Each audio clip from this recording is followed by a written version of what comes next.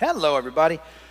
Welcome as we continue on in our study of the New Testament. This is our 248th meeting on the New Testament, and we are in the book of Revelation, and we're making time. We're in chapter 14. There's 22 chapters in Revelation, so after this week, and taking Christmas kind of comes into play, and we'll finish in February, and then we'll start into the Old Testament. We're going to start in the book of Genesis.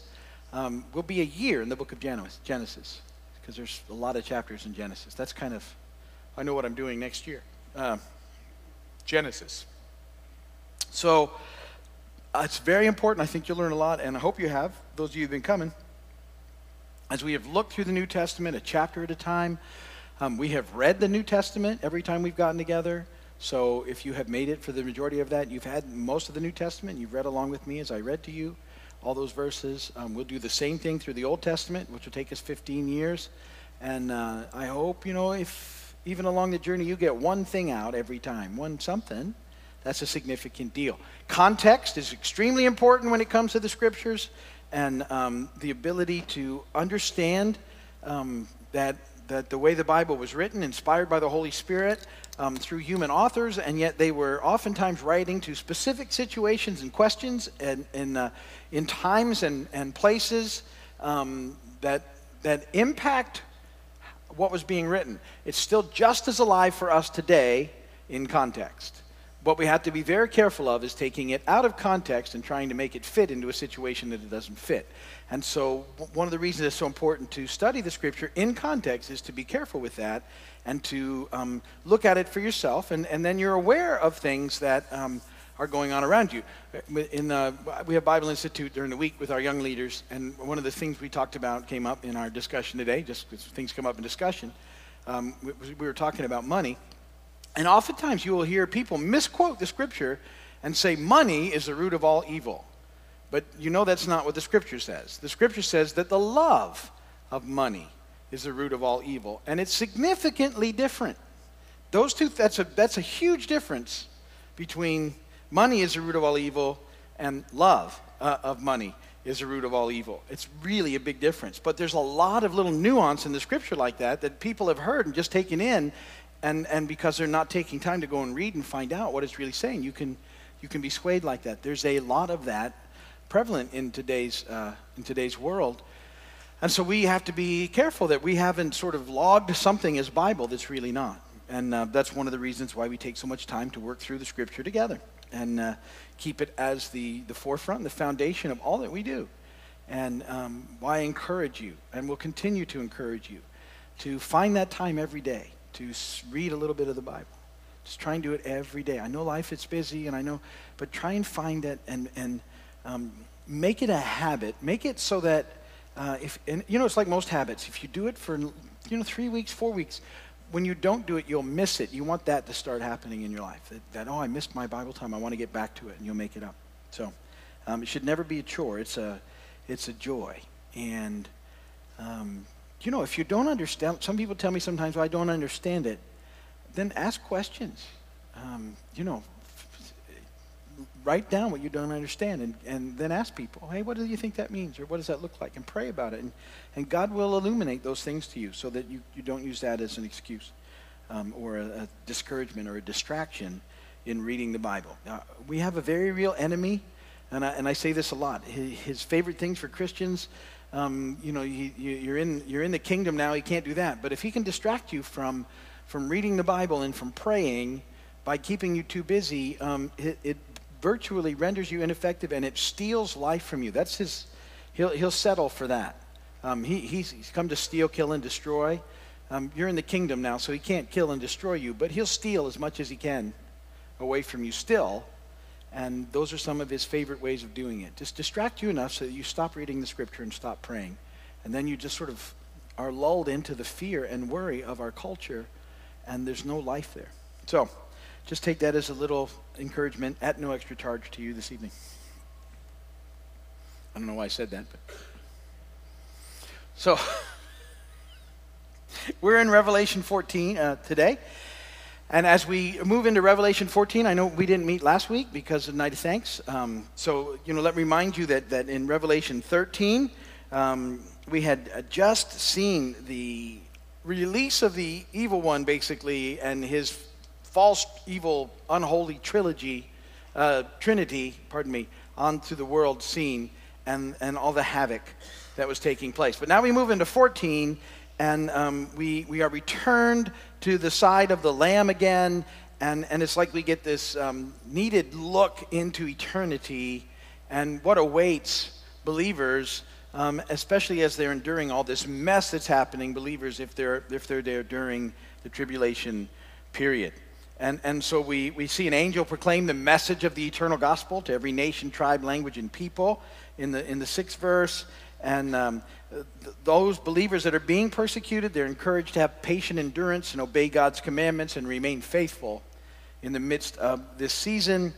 But we'll also see that for those who have chosen to worship the beast and his image and taken on his mark, that another angel issues a message of judgment that talks about drinking the wine of God's fury, which has been poured full strength in the cup of his wrath, and that there's no rest for them any longer. And we see that picture of God's judgment also in Revelation 14. So they're a very heavy sort of chapter. And so sometimes when you're looking through Revelation, some of these events, I believe, they're not all happening chronologically. They're moving around from situations as John has revealed certain things.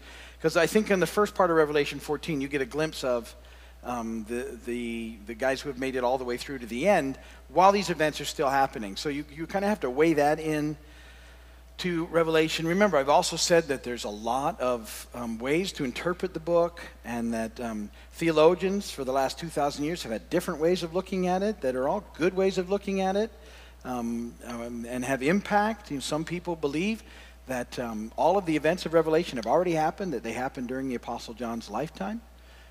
Some people believe that none of it will ever happen. It's completely symbolic about good and evil. Some people believe that it's a picture of church ages from throughout time. Those 7 churches represent different ages, and these events are interspersed. I generally hold to a futurist viewpoint, which means I don't believe that once we hit chapter 4 that we're waiting for chapter 4 on to take place. And so that impacts the way that I teach, I know, but I try and be upfront with you and say that's where I'm coming from, but I don't discredit some of the other interpretations. There's a lot of good stuff in there, and a lot of a lot of theologians way better than me at explaining it and where they're at. And so my encouragement is to always look into it to see what can be revealed to you about Jesus, because it's a revelation of Jesus Christ, and how that can impact you as you move through this life. And all this stuff's going to work itself out when Jesus comes back, which all those viewpoints would say is coming. So how that looks and what it looks like at the end times, and if the church is here, if the church has been caught up to Jesus beforehand, and we're waiting this 7-year thing out so we can come back with him in Revelation 19, and that these events that we're reading about now are believers who get saved during this tribulation time, and they're the ones that are going through this. I don't know how that all works, or if the church is still in it and we ride it out for half of it, or we ride it out for the whole thing. I'm not sure how all that works. We're going to see when it happens. But what we have to know is that Jesus is coming back, and that's all that matters. And whatever it looks like until he comes back, it's going to be worth it when he gets back. And it will make everything that you endure worth it from this point until then. So, Revelation 14, let me read it to you. It's 20 verses. Beginning in verse 1, I'm reading out of the NIV. Then I looked, and there before me was the Lamb, standing on Mount Zion, and with him 144,000 who had his name and his Father's name written on their foreheads. And I heard a sound from heaven, like the roar of rushing waters and like a loud peal of thunder. The sound I heard was like that of harpists playing their harps. And they sang a new song before the throne and before the 4 living creatures and the elders. No one could learn the song except the 144,000 who had been redeemed from the earth. These are those who did not defile themselves with women, for they kept themselves pure. They follow the Lamb wherever he goes. They were purchased from among men and offered as first fruits to God and the Lamb. No lie was found in their mouths. They are blameless.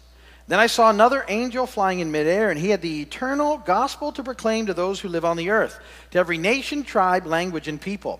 He said in a loud voice, "Fear God and give him glory, because the hour of his judgment has come. Worship him who made the heavens, the earth, and the sea, and the springs of water."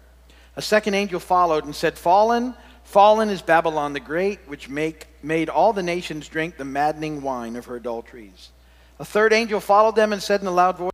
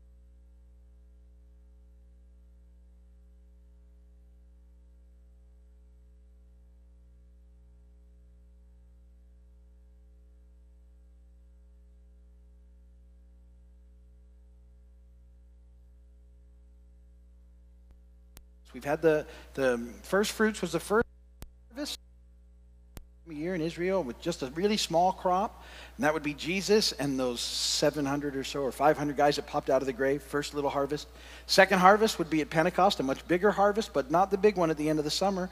And there we had 3,000 added to the church, big harvest. And then the last harvest is the one at the end of the summer. That's the great big one.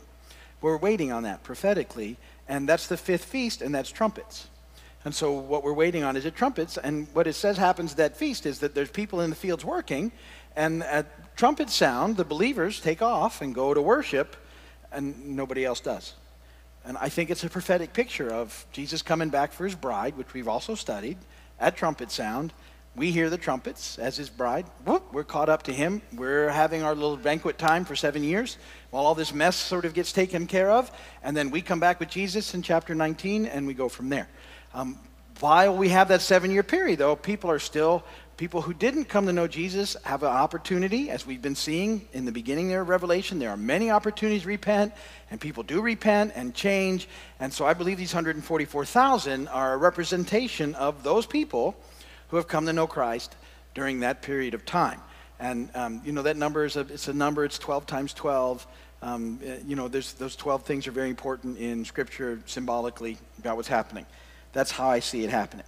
The idea of them being pure as virgins, also symbolic, and it talks about them remaining spiritually pure during this ridiculous, crazy time of this 7-year period when everything had moved into utter chaos. The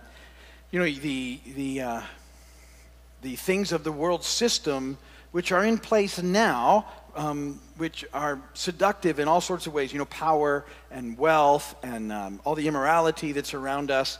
But to walk this thing out, we need to stay true to Jesus, and we have to live in that, but we don't have to be overcome by it. And so we see a lot of that now. At that point in time, during that last period, it's going to be far worse. And these believers are representative. There's those who chose to follow Jesus all in and weren't defiled by the world system and the tricks of the evil one. Throughout the Old Testament, we would see the people of Israel referred to as a woman who wasn't faithful, and that's sort of the picture going on as well in the process. Anybody, men, not picking on women, but that how the Bible was often talked about that situation and why that's in there again. Unfaithfulness. This 144,000 were representative people, and I believe men and women who were faithful in the period of time to God. And that what happens with them is that they then receive eternal blessing and benefits that come with the eternal life that we find in God. And so even today, I'd say that idea of staying pure is about living by trying to do the next right thing. We live in accordance with God's principles, with the empowerment of the Spirit, and even when we don't get it, quite right, we run to God and ask for forgiveness, and He empowers us then to do the next right thing, and we get a new start. But that's all part of this process that we're to be living now the best that we can. Verses 6 and 7, some people believe those verses that the angel comes and gives the good news. Some people see this as their absolute last chance to respond to the gospel. This is the last opportunity for people to respond to the gospel. Others believe that it's it's sort of the final judgment, that they're hearing it again. They've rejected it so many times, they're going to reject it again, but they need to know why they're about to suffer through the wrath of God. It's because they have over and over and over and over and over rejected the good news and all the promises that come from it. And there was a stated, warning in time that they needed to repent, and they refused to do that. And you have to understand, it's a choice. It's a choice all of us have in this life. We get to choose in this life whether or not we want to spend eternity with God. And the way that you choose that is you choose to spend now. If you choose not to spend life with God, God honors your choice throughout eternity. And that's hard for some people to grasp, but He's just honoring your choice. He wants you to spend time with Him forever. And He gives you every opportunity now for you to choose to do that. But if you choose not to do that, that choice is yours. And He won't force you now or forever. But your choice is made now. And that's the message that takes place in the process. And